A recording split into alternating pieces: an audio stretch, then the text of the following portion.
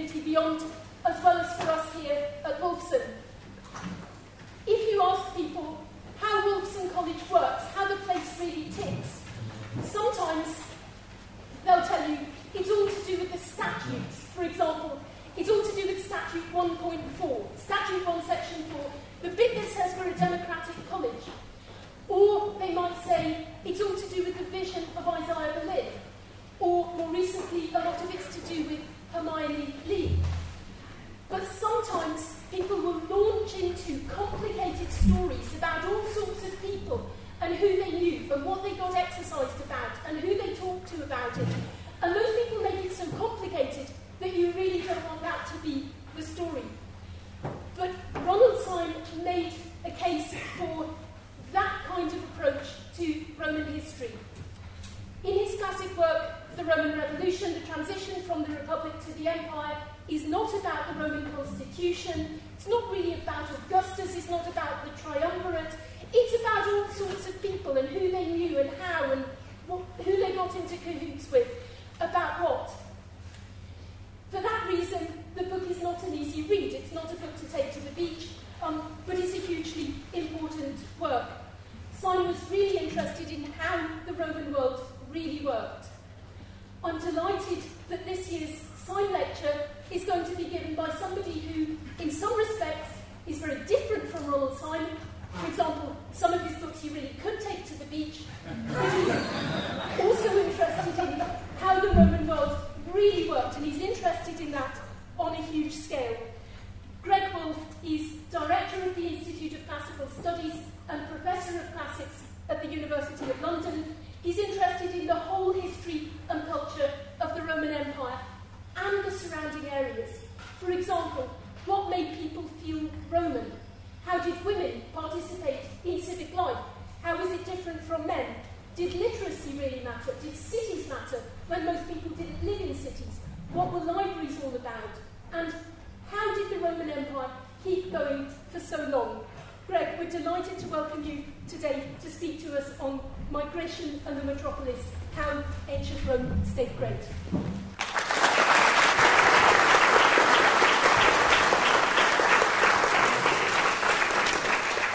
Thank you very much for that wonderful introduction. It's a huge honour to come and give the Syme lecture here, and it's a great pleasure as well. In the 90s, I used to come up the road every year to hear, in those days, real greats of Roman history perform Syme lectures in memory of Sir Rondon. I learned a huge amount, but one particular image sticks in my mind, and that's of Geoffrey Rickman, who I later succeeded as Professor of Ancient History in St Andrews. And Geoffrey was a very gentle soul and rather sort of shy. But he began his lecture by telling us a story of how earlier he was apologised for being wearing the second best suit. And the reason was that earlier that day, he'd arrived at the college and he'd gone for a swim in Marsden Ferry Pool. And his best suit had been stolen. And he'd had to walk all the way back to Wolfson College in his swimming trunks. And so then he went on to talk about the Mediterranean. And as he took more and more pictures of the sea and the Mediterranean, there's a little bit of our mind thinking about Geoffrey walking down in his swimming trunks. And I can't match that for a Captatia Benevolentiae, so I'm not going to try. Philemon mentioned Ronald Syme's Roman Revolution. It was actually the only work of ancient history my father finished. Looking back, I think what he appreciated was partly the pace of the narrative. His more usual recreational reading were thrillers. But I think he also liked Syme's certainty. So much of what we write, particularly what I write, is based on probabilities. And nowadays we constantly draw attention to the gaps and uncertainties in our knowledge. Even as we offer our best guesses, that's responsible history writing, but it doesn't make for a ripping yarn. So I must apologise in advance if I don't have Sir Ronald's certitude. And I'm going to apologise to his shade for a very un-Symean lecture tonight, one full of probabilities and guesses, although I hope that some of the guesses are reasonably good ones. When I read the Roman Revolution first, I was still at school, I admired it for a different reason.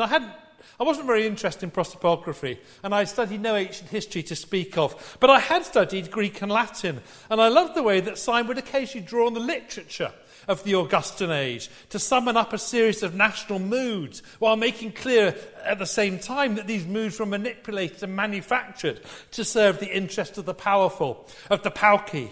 And it was very striking that when at a conference at this college, organised by Fergus Miller, who's here tonight, and Eric Siegel, to commemorate Simon's 80th birthday, and then later published as Caesar Augustus, the volume included not just works on the elites and the epigraphy and the power politics of the reign, but also a wonderful piece by Jasper Griffin, who's also here with us, entitled Augustus and the Poets, Kaiser qui cogere posset. And so my Simian act of pietas is to begin with a passage of Latin literature, as he often did. Because there's a sense in which my entire paper illustrates just one stanza from Virgil's first eclogue, if eclogues have stanzas, probably not. One shepherd, Tityrus, describing to another the city of Rome. And he says, "The city they call Rome, Melibluus, I did think stupidly was like this town of ours here, to which we shepherds normally drive the tender young lambs of our flocks, just as pups are like dogs and kids like mother goats, so I used to compare the great with the small. But Rome has lifted her head as high among other cities as cypress trees are accustomed to among the weeping willows." Now, Virgil wrote this eclogue for a largely urban audience in a period where the city of Rome was expanding faster than ever before.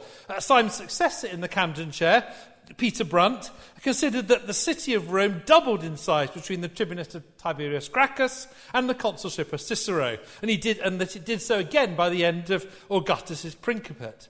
That's another guess, but it's a good one that fits with other guesses. And the peak size of the city is now thought by some to be around 800,000 people, some a bit bigger, some maybe 1,200,000, and perhaps fluctuating seasonally as the city filled up in the summer, when the sailing season brought ships to Portus, and there was casual labouring to be done on the docks, and building work and so on.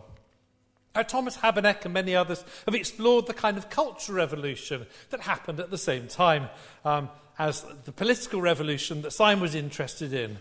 And as in other periods, a period of intense urban growth provides the background for pastoral romanticism, for Virgil's shepherds. Virgil's shepherds come out of this urban boom created to provide a fictional, non-urban perspective from which to admire the new city. Now, Tityrus's point, and Virgil's, I take it, is that Rome's growth has resulted in a change of state. That it's no longer an ordinary city on a slightly grander scale, but something different in kind. And that is, I think, the main point I'm going to try and persuade you of today. That there's something different about Rome, that scalar growth has led to a qualitative change. My subject then is the difference that scale makes to ancient cities, and especially to megacities, the metropoles that raise themselves above the usual Mediterranean micro-towns like cypresses among weeping willows, and most of all, how this affects Rome. A lot's been written over the last 40 years or so about the growth of the city of Rome, and much of it has used comparative evidence to try and understand it better. I'll do the same, but I'm going to begin by arguing that we've leant rather hard on some particular modern analogies, and in doing so, we've got our ancient metropolis wrong. By looking to modern megacities as models, we've maybe made ancient Rome, Alexandria, Antioch and the rest a bit too familiar. And I'm going to argue that ancient metropolis were in some respects not very like the very large cities we know from the early modern period, let alone from the modern period today. In particular, I'm going to try and persuade you to imagine a Rome that was less diverse, was less multicultural, and in a word, less cosmopolitan than the world cities we live in today. And I've drawn some migration studies to make this point. My subject and my approach, I know, is very un-Simian.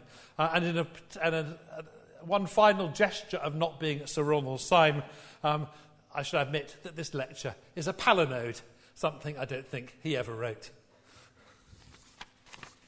Now, we do, of course, regularly evoke the term cosmopolitanism to refer to the city of Rome.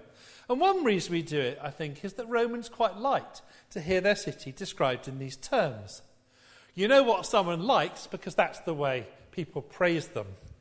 And so I've picked out two Second century examples here, Aristides' speech to Rome and Athenaeus' Deipnosophists, which both offer up at first sight an image of a multicultural, polyglot, diverse city.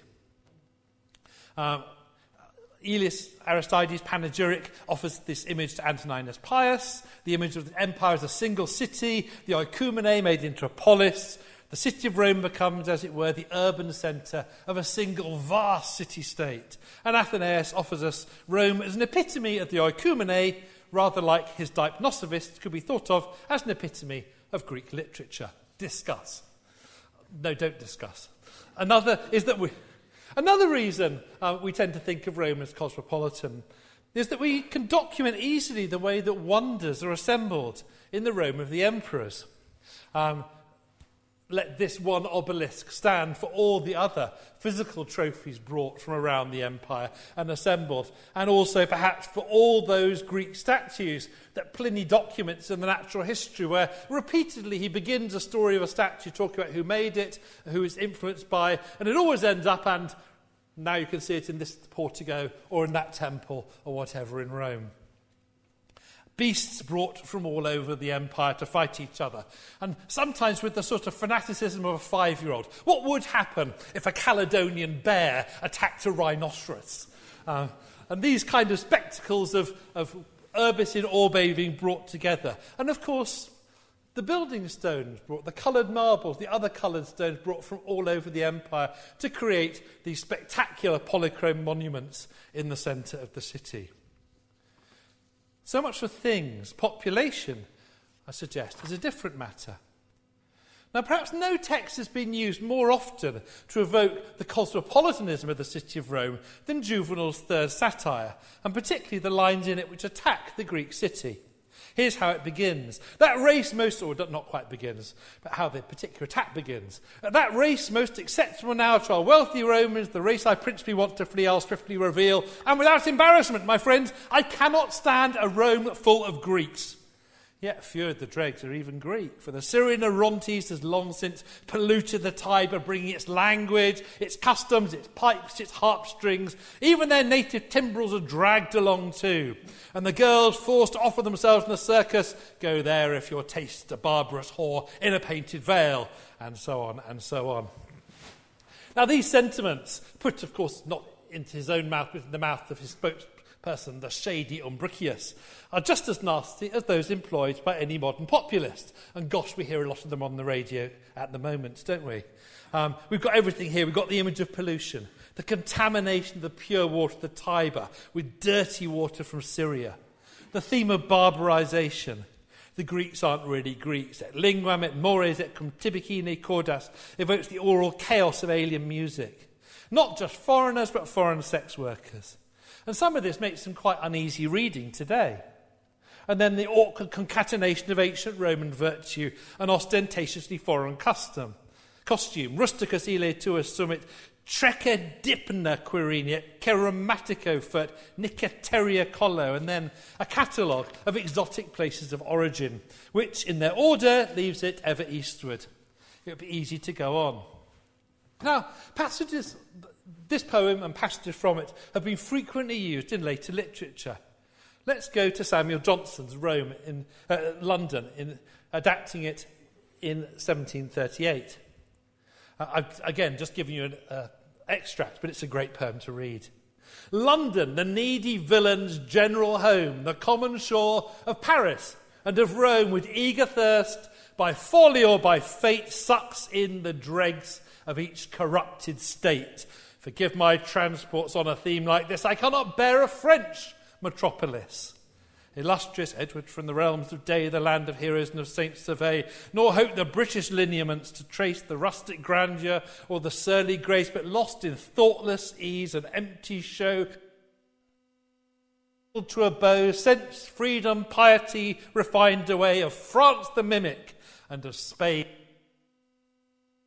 Johnson's reception of Juvenal has a particular historical context. Published in 1738, in a period where London was expanding dramatically as a national and imperial capital and becoming a global centre of industry and of trade. with a population reaching about 500,000 at about the time this poem was written. It was easily the largest city in Europe. In the aftermath of the Great Fire, many of its monuments have been rebuilt in architectural idioms that we find easy to label classicism, Georgian classicism. Johnson's London makes excellent use of these deliberate and accidental references to ancient Rome to convict the city of his day of ancient vices, particularly a loss of identity and martial vigour, a loss of Britishness. It seems an irony then that 18th century London in all its glory and squalor is now being used, or has been used for about 40 years by ancient historians, much less self-consciously than Samuel Johnson, as a paradigm of urban growth with which to understand what was happening to the city of Rome in the lifetimes of Cicero and of Augustus. Underpinning this analogy seems to be a view that the economics and demographics of imperial capitals are much the same in all periods, all empires in this sense being alike. And this is a view that I'm going to suggest we really ought to worry about. Here's London in 1720, straddling out mostly on the North Bank, and bizarrely, hardly any crossing points. Now, all good comparisons begin with definitions. What is a metropolis? Now, the term's been given lots of usages since its original Greek meaning, and often today it seems to be used to refer to cities of more than 100,000 inhabitants. There's quite a lot of these cities today. I'll put a few figures up here. On one recent estimate, there are more than 1,000 cities on the planet with populations of over 500,000. So 1,000 cities the size of Johnson's London. The 2014 revision of the UN report World Population Prospects describes cities of 500,000 or less as relatively small settlements. It doesn't provide figures for agglomerations with less than 300,000 inhabitants. A recently published map shows cities of over 10 million. Be a good test to see how many of these you can name, wouldn't it? I couldn't name very many of them. There are nearly 40 at the moment. The context is different, of course. There are 7.5 billion people on the earth at the moment, and about half of us live in cities. By the end of this century, the figure will probably be around 11 billion, and 75% will live in cities. Population growth is slowing, but it's slowing from a high benchmark. It should continue to slow, even if there are no global catastrophes. Urbanisation at this scale is here to stay. Now, around the year 200 AD, the population of the world was much smaller, perhaps 500 million. And around a fifth lived in the Roman Empire, but they didn't live in megacities. Metropoles of more than 100,000 were relatively rare in the pre-industrial world. Perhaps only 5 or 6 cities in the Mediterranean basin ever got above the level of 100,000. The rarity of really big ancient cities and our much greater knowledge of modern big cities means our understanding is strongly skewed to modernity. Modern metropoles, however, have emerged in quite different circumstances to the ancient world. Modern urbanisation in the last 300 years or so is quite unusual in it's unique in world historical terms. It's taken place in demographic and technological conditions that are completely inappropriate as an analogy for ancient Rome. Not only is the world's population growing at a phenomenal rate, this is quite a scary graph, isn't it? I picked this one out of many available because that's more or less when the first cities appear. Maybe there. And then, this is our lifetime. Even within the last 300 years, there have been some significant shifts in the nature of large cities. Brodel, writing at the early modern period, 15th to the 18th centuries in Europe, saw world cities emerging at the heart of capitalist economies. Most had grown by gradual differentiation among a mass of medium-sized cities. The centralisation of emerging states and competition between economic centres led to increased ranking between cities. So world cities are the most have changed, powerhouses driving expansion, but they're also emerging out of this background noise of really quite big medium-sized cities. Today's megacities are not actually very like that. Urbanisation is actually happening fastest in the global south. Some of this reflects the pace of the demographic transition, that shift that most societies are undergoing, from a regime based on high fertility and high mortality to one marked by low fertility and low mortality.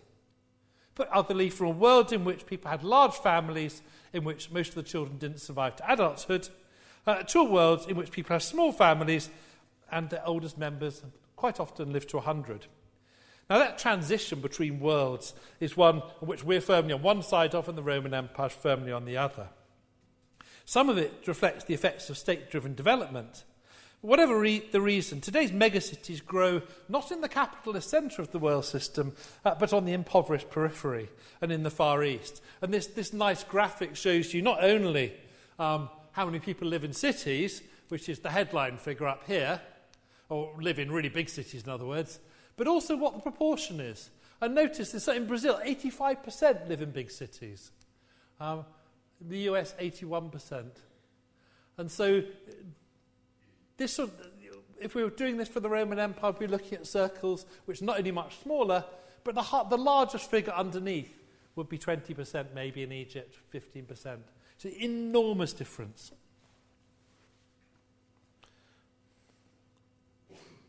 And here's life expectancy at birth, to give you another map of how inequality stacks up demographically across the globe at the moment. Ancient and modern urbanisation had different roots. The demographics are clearly different. Demographic terms, antiquity is entirely pre-transition. All ancient societies have large young families in which most of the kids die. Growth was demographic growth, perhaps about 0.5% per annum. Significant in the long run, but nothing like our modern experience. If we ask what are the exceptions, how do we ever get any really big cities here? Just look at which they are. Rome, Alexandria, Carthage, Antioch. All of them at one point or another capitals of empires. So we have this world of cypresses among weeping willows. The weeping willows are tiny little cities, a few thousand of them. And the cypresses are the capitals or former capitals of empires. And there's almost nothing in the middle. That's the really crucial point. This is the famous graph from Jan de Vries's classic work, European Urbanisation.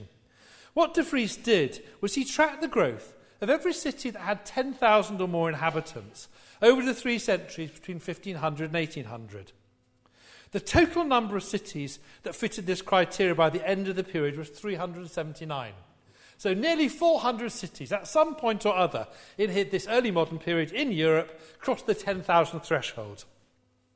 The total number, so what de Vries observed was growth right across the network. The small cities got bigger, the big cities got bigger, the middle-sized cities got a bit bigger. Occasionally the line shifts slightly. State centralisation makes it a bit steeper. Economic growth in some areas makes it a bit less steep. But by and large, what you're seeing is an entire urban network growing collectively. Even today, continental Europe remains a world with quite a lot of medium-sized cities rather than megalopolis. And this is a different story than the one we're now beginning to tell about ancient urbanism.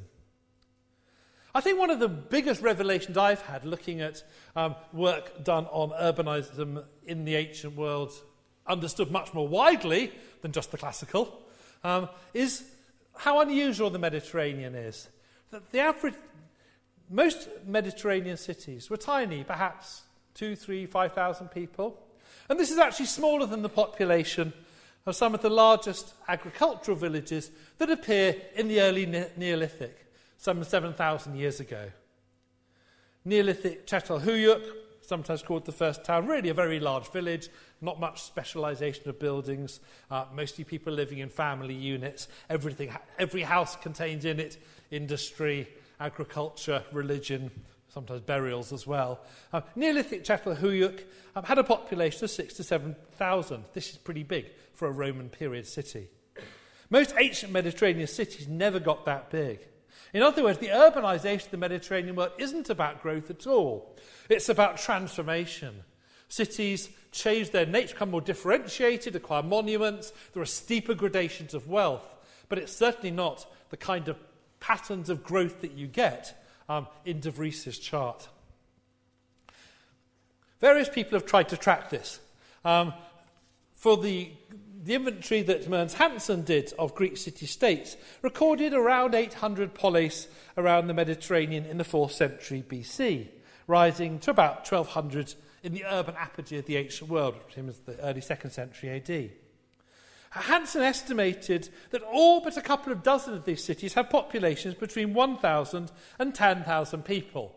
In other words, underneath de Vries's threshold, none of Hansen's cities, almost none, would appear if you did the de Vries calculations for the ancient world. Only 20-odd ever crossed the line for Hansen to get larger than 10,000 people. There are currently 2 projects trying to do the same sort of thing for the Roman period. Here's a nice picture of Mearns staring out at you with the certitude that those of us who've worked with Mearns knows he has about all his views. I went to a wonderful conference in Copenhagen. It was about the 11th conference of this series of conferences on the ancient city. And at some point somebody raised a point and said, no, we can't discuss that. We sorted that out in the 7th conference.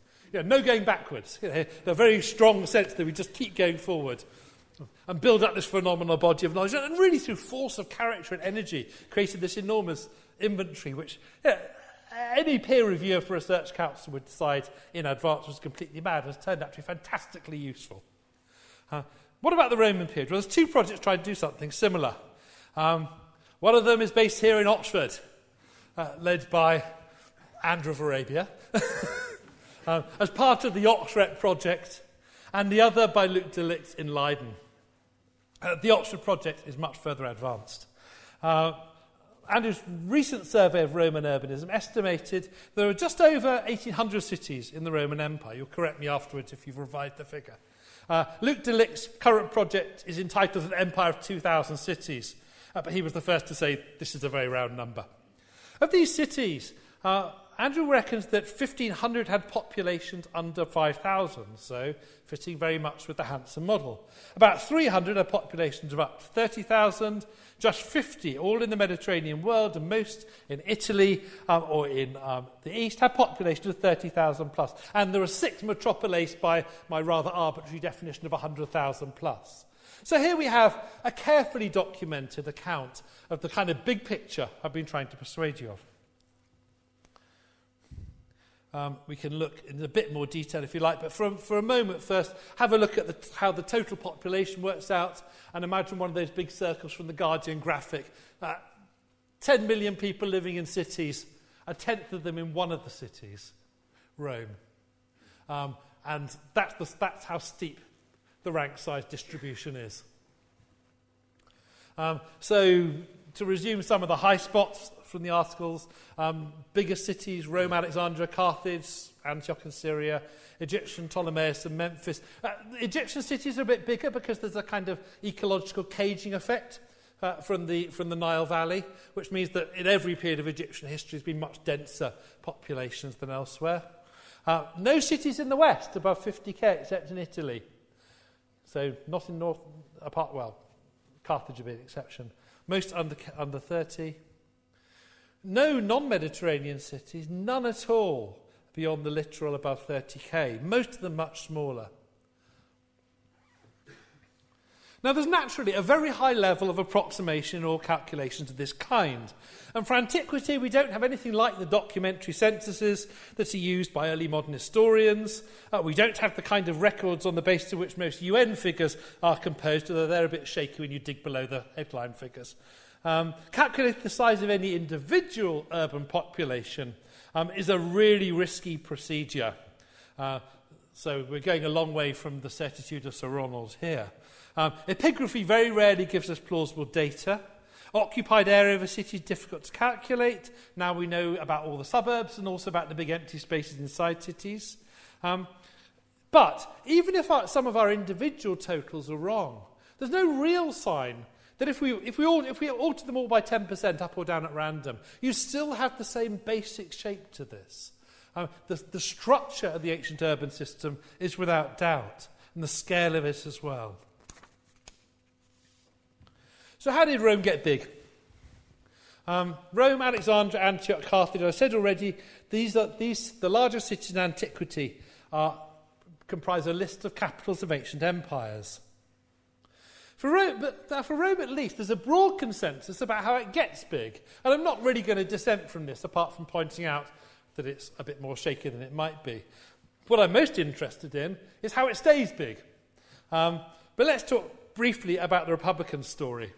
Almost all the models establish links between imperial expansion and the growth of the city of Rome. Rural-urban migration is attributed by some to push factors, the growth of great estates, the ejection of peasant tenants by slave villas and so on, or push factors, new employment opportunities in the city, the attractions of corn doles, the politicisation of the masses. It's actually surprisingly difficult to get this right, and almost every component of the picture I've just listed is open to legitimate challenge. But a general connection with imperialism, with polarisations of wealth and urban growth seems absolutely clear. Other ancient megalopolis may have grown in different ways, perhaps through forced synoikism. This seems to be the case of the great cities of Babylonia and Assyria, where enormous cities are conjured up overnight by fiat. And may also be the case at a much smaller scale, for some of the big city building we see in the 4th century BC. But Romans didn't have it, but Rome had already become a super city before it had any monarchs to push people around. Although we see energetic responses to urban growth, aqueduct building, street planning, public order legislation, there's no real sign that either the Republican generals or indeed later emperors ever deliberately tried to make Rome bigger by forcing people to live there. Quite the reverse. On occasion they seem to have attempted, always in vain, to disperse the population a little bit. It's also agreed, broadly, that expansion couldn't have been due to an increase in fertility. Rome is never going to be a fecundity hotspot. Ancient Rome didn't find a way to escape the iron constraints of the pre-demographic transition. It's also widely held that in Rome morbidity was well above what's normal in antiquity. Poor sanitation, dirty water, high-density residences all created environments that should have promoted the rapid spread of endemic disease, especially given that much of the population was malnourished and perhaps undernourished as well. It's been suggested by Robert Solaris and by Walter Scheidel that much of the population also suffers from hyperendemic malaria. That's just everyone catches it. Those who survive, being a minority, and as new people come in, they're likely to catch it as well. It's certainly true that as cities grew up in the Mediterranean basin, in North Syria, in Iran and in China at roughly the same time and became connected through trade and movements of peoples, one of the effects of this is the spread of epidemic diseases as well as endemic ones. As Yash Alsner isn't here tonight, I can say that these are empires of plague as well as empires of faith. If some or all of this is correct, then ancient Rome should suffer from a really bad case of the urban graveyard effect. That is, deaths per year so outnumber births that the population needs to be constantly replenished to stand still. The only way you can replenish a population is through mass migration. This has been challenged. Saskia Hin has provided, I think, the strongest argument against it, but I think, by and large, most of us believe that immigration was an important factor in the growth of Rome during the period in which it expands. Our most common point of comparison is the work of Keith Hopkins, from whom this nice graph comes, has been with the growth of London in the 18th century, in the time of Samuel Johnson and others. Hopkins saw Roman urban growth as an indirect and unintended effect of Roman conquest, and similar models have been developed by Neville Morley, Walter Scheidel, Wim Jongman and others. As in the case of early modern London, the authorities respond to growth, but they don't stimulate it. Some have suggested that some of the responses, like providing fresh water or more grain, would have attracted other people in. It's very difficult to assess those claims. Now, London and Rome 18th century London and 1st century BC Rome might have faced similar problems, but they didn't derive from the same source. The growth of London in the Georgian period comes mostly from England. About 10% of the population of the country comes to live in the city of London. And mostly they're free labourers, and they're drawn there by employment opportunities. Employment opportunities in construction, particularly in textile production, in other industry, on the docks, in service and so on.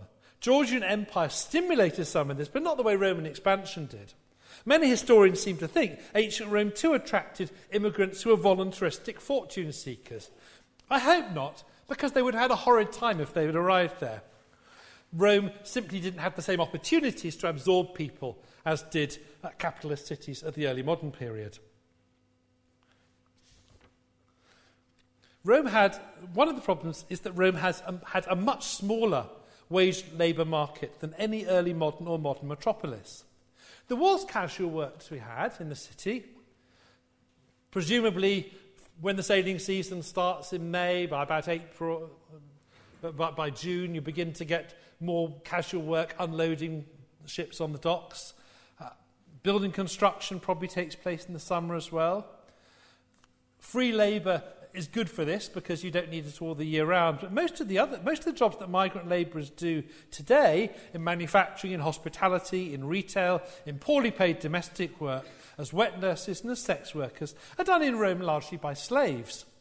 It's very likely there was a seasonal labour market then, but it was marginal to the economy of the city as a whole. Come to Rome looking for a good job, you can't drive a taxi, you can't work in Costa Coffee, and there are other obstacles as well. Rome's source of migrants is particularly mysterious for the imperial period. The supply of dispossessed Italian peasants is presumably dried up. There are, with fewer and fewer foreign conquests, fewer prisoners of war. There are not so many disgruntled veterans of civil wars coming home. By contrast with the Republican period, there hasn't been much debate about how Rome stays a super city after imperial expansion slows. If you fill up a city with 1 million people and you don't do something about topping them up, eventually the urban graveyard effect should just empty it again, shouldn't it? We need to think harder about ancient migrants. Fortunately, a number of people have been doing so, among them Renz Takamer, Cecilia Ricci, Walter Scheidel, Elena Isaev, and others, all of whose work I'm drawing on in the remainder of this paper. The literary testimony with which I began praised or condemned Rome for drawing population from all over the known world. But that image is implausible. For a start, the ancient world simply didn't have the transport infrastructure to support mass movement of individuals to the city. The problems essentially ran a capacity. There are no great passenger vessels in antiquity of the kind that moved hundreds of people around the globe since the 17th century. If we multiply the likely number of voyages made each year by the tiny number of people who could piggyback on each cargo vessel, the total number is very small. I've argued elsewhere that the number of people who take a long-term journey each year in the Roman Empire is probably not much more than 60,000. It's easy to forget how long individual voyages took, even in the middle of the sailing season. There's this wonderful resource some of you will know from Stanford, where you calculate out the travel time from Rome. And this is July, the peak of the sailing season, and the inner circle is, I think, 7 days, then the outer one is 14. We can pick this out, 14, 21. So you're looking at a journey from here to there, even at the best time of year for sailing. You're taking 2 to 3 weeks to get from this end to another. Braudel famously once said that pre-industrial empires are limited by a travel diameter of about 6 weeks, and the Roman Empire more or less fits that. Only soldiers and slaves had their passage paid for them. Travelling a 6-week journey, if you don't have money, is going to be expensive. There's no mechanism for borrowing the cost of your journey up front. Romans had nothing like the indenture system. So you couldn't simply bring a lot of labourers from this. It's actually celebrating 100 years since the abolition of indenture in the British Empire this year. Romans had nothing quite like that. There are no companies that are the kind that were able to bring over Chinese workers to build the railroads in North America. Moving very large numbers of people was simply beyond the capacity of ancient transport. Mobility in the empire, there was lots of mobility. Mail.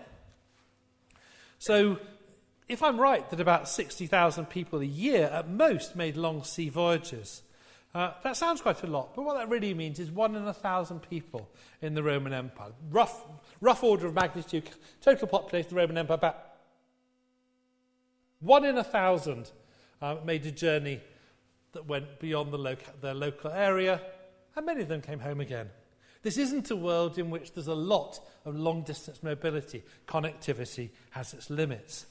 We can test this by looking at funerary epigraphy.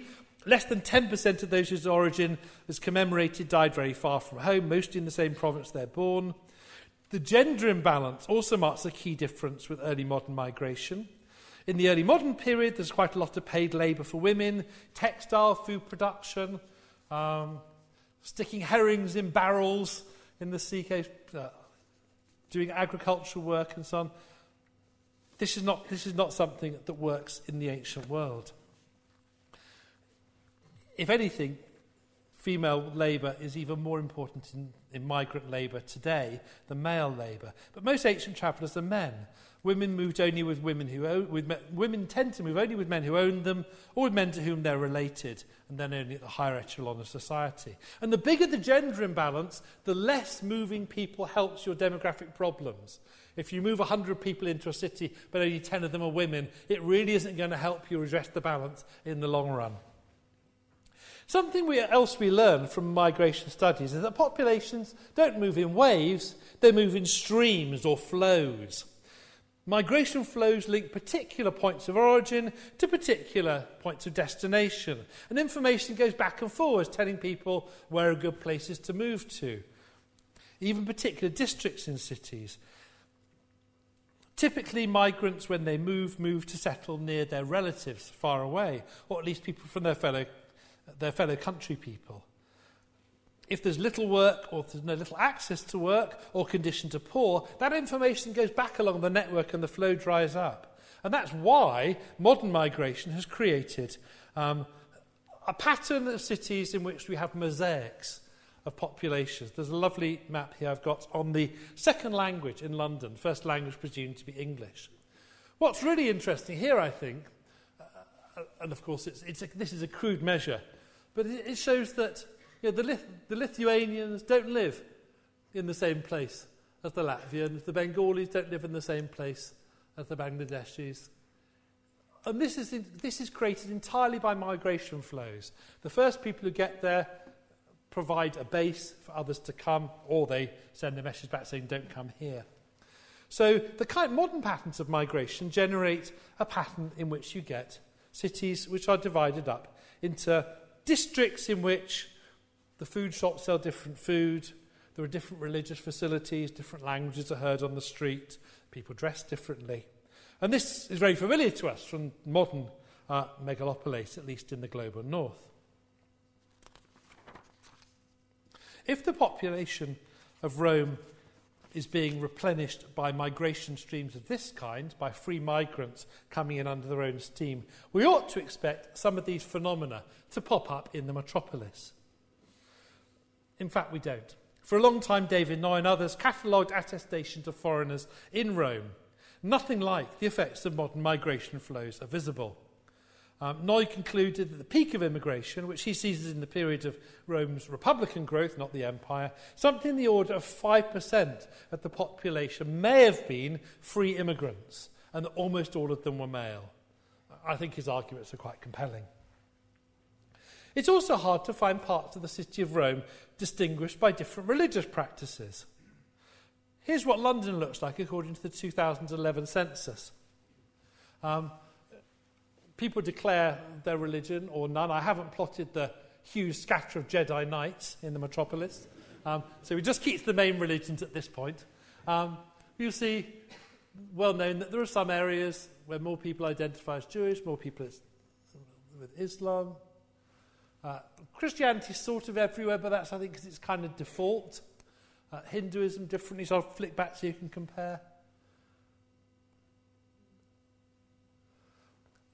And if Rome had been filled up with this, we ought to find areas with lots of Egyptian stuff. We ought to find Gallic restaurants. We ought to find Spanish boutiques. And in practice, it's very hard to do so. It's possible to draw out maps of Mithraea and of synagogues. But most of these are rather small. The largest temples are always Roman in style. They're in the imperial period, they're mostly built with imperial backing. A wider and wider range of gods are worshipped, but it's difficult that wider range of gods to particular ethnic groups. The Iseum Campense was not funded by wealthy immigrants from Egypt. It was funded by the Flavians. Mater Magna was brought in an earlier period by Roman senators, not to satisfy the cultic needs of Anatolian shop owners. The religious cosmopolitanism of the imperial city was generated by a desire on the part of Rome's rulers to incorporate alien within the city. But this is most marked in the Republic. And actually, as you move into the imperial period, an interest in foreign gods dies down for a long time. You begin to get a very monocultural city. Mithraea synagogues, churches and so on are mostly tiny. There are a few exceptions, and most of them are constructed privately. The religious impact of immigrants on the process is quite difficult to see. The religious topography of Rome is more or less entirely Roman. Renz Tackerm's recent attempt to find migrant quarters in Rome drew a blank. The so-called Syrian sanctuary in the Grove of Farina is, well, for a start, it's not obviously a sanctuary of the Syrian gods. Its excavation record is fairly chaotic. Syrian deities are in fact worshipped in a space long associated with the ancient cult of Farina. The association goes back to the same period of the construction of the Temple of Isis in the Fields of Mars, only a little before the invention of the Roman cult of Mithras. The Roman cult of Mithras, invented either in Ostia or possibly Commagene or in Asia Minor. Mithraea scattered over the city of Rome, but not designed to cater for Persians or Commagenians or anybody else. It's not even been easy to find the Jewish culture in Rome. During the reign of Gaius, we're told there was an attempt by the Alexandrians to confine Jews within one area of the city. If this is carried out, and imperial authorities were not sympathetic, it left not much of a trace of anything comparable to later European ghettos.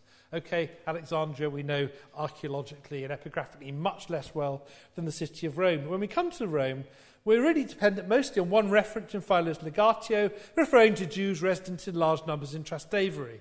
There is no supporting archaeological evidence. The Jewish catacombs of late antiquity don't mark out a particular quarter or district of the city as more Jewish than others.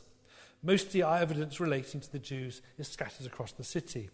If Tackermer is right, then even in Rome there were no ethnic neighbourhoods, then ancient metropoles are really quite different to modern ones.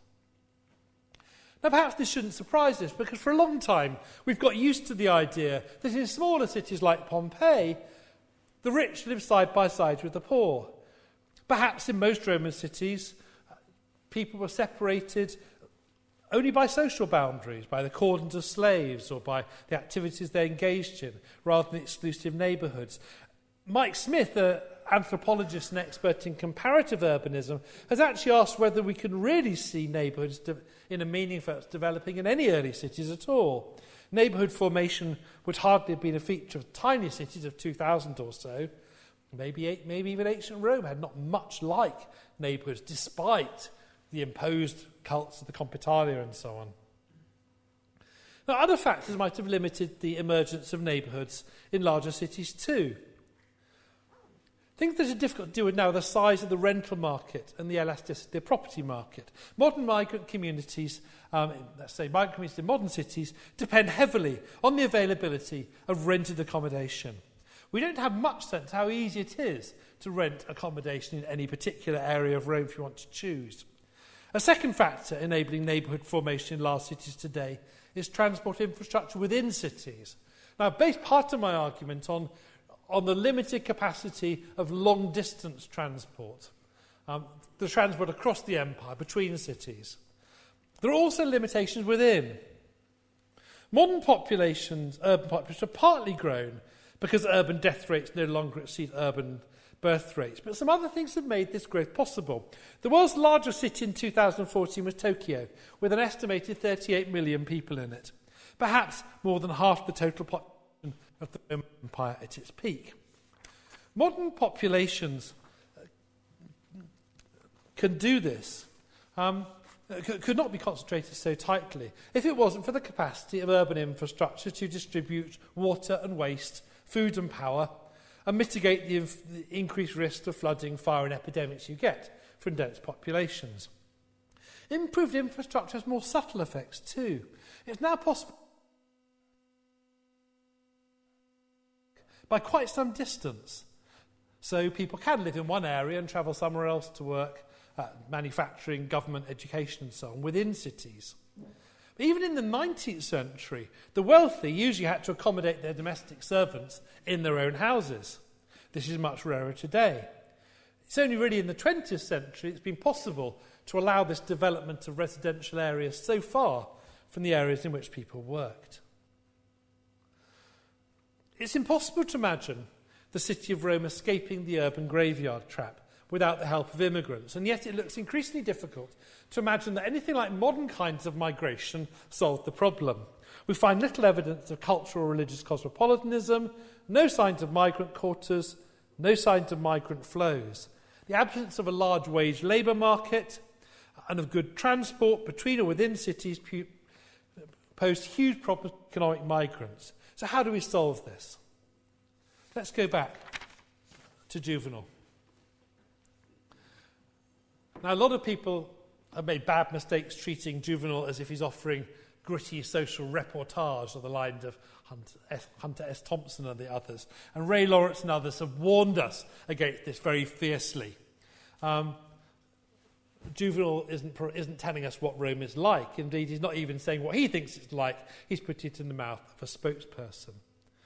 But sometimes we've overread Juvenal, putting into this assumptions about how cities work that come from modern experience, not from ancient probabilities. If we read satire through a bit more closely, it's quite difficult to find a portrait of a city of Rome divided into ethnic quarters. Umbricius' complaint isn't the modern one, that foreigners are excluding the freeborn poor from honest labour and from access to the amenities paid for by their taxes. I take it that's the central line of much modern populism. Now, for a start, Romans very rarely described the poor as honest. The Romans paid little in the way of taxes, and when they did pay tax, they didn't get much back in the way of amenities. That entire rhetorical structure doesn't work at all for antiquity. Umbricius isn't worried about the displacement, about the loss of Britishness, or its Roman equivalent. Umbricius' aliens are not objectionable because they've set up territories in the urban peripheries. They're not encroaching the city from the outside. They're taking over the city from the inside. They've colonised existing institutions and manoeuvred themselves into positions at the core of Roman society. The Greeks have become clients. They've become advisors, even masters, quick-witted, of shameless audacity, ready of speech, more lit than Isaias the rhetorician. They're social chameleons. Say what you want them to be, they'll bring you in one person, and so it goes on. They've become the viscera magnarum dominique futuri, the internal organs of the great houses and the future owners of the great houses. The rot is growing up from the centre, not at the edge. It's from the head, not the feet. The image is one of parasites taking over a host, not of pockets of foreigners in the heart of empire. The complaint is the cry of a native Roman of middle rank who is being supplanted by those who can play his own role better than he can. Now this leaves us, in fact, only one kind of demographic flow that can stem Rome's hemorrhage of population, the flow of slaves. Walter Scheidel has recently argued that many migrants did come to Rome in chains. He's not the only one to have done so. Jim Youngman argued the same case some years ago. The evidence for numbers is poor, and of course we're dealing again in probabilities. But this is the most plausible understanding of how the city is taken over or filled up from outside without free wage labour migrants.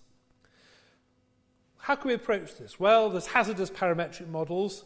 Just for a bit of fun, let's imagine that senatorial and equestrian orders together kept 2,000 households in the city. A few more nights. And suppose each city had 300 slaves.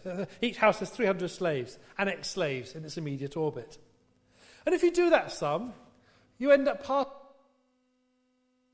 without any free poor. We haven't counted the 50,000 odd soldiers and paramilitaries around the city, nor the size of the Familia Caesaris, And we haven't taken into account that summer population of casual labourers who presumably came down from the Abruzzi, worked like dogs through the summer months, and then went back and enjoyed the money and the calm and the better health up on the hills later.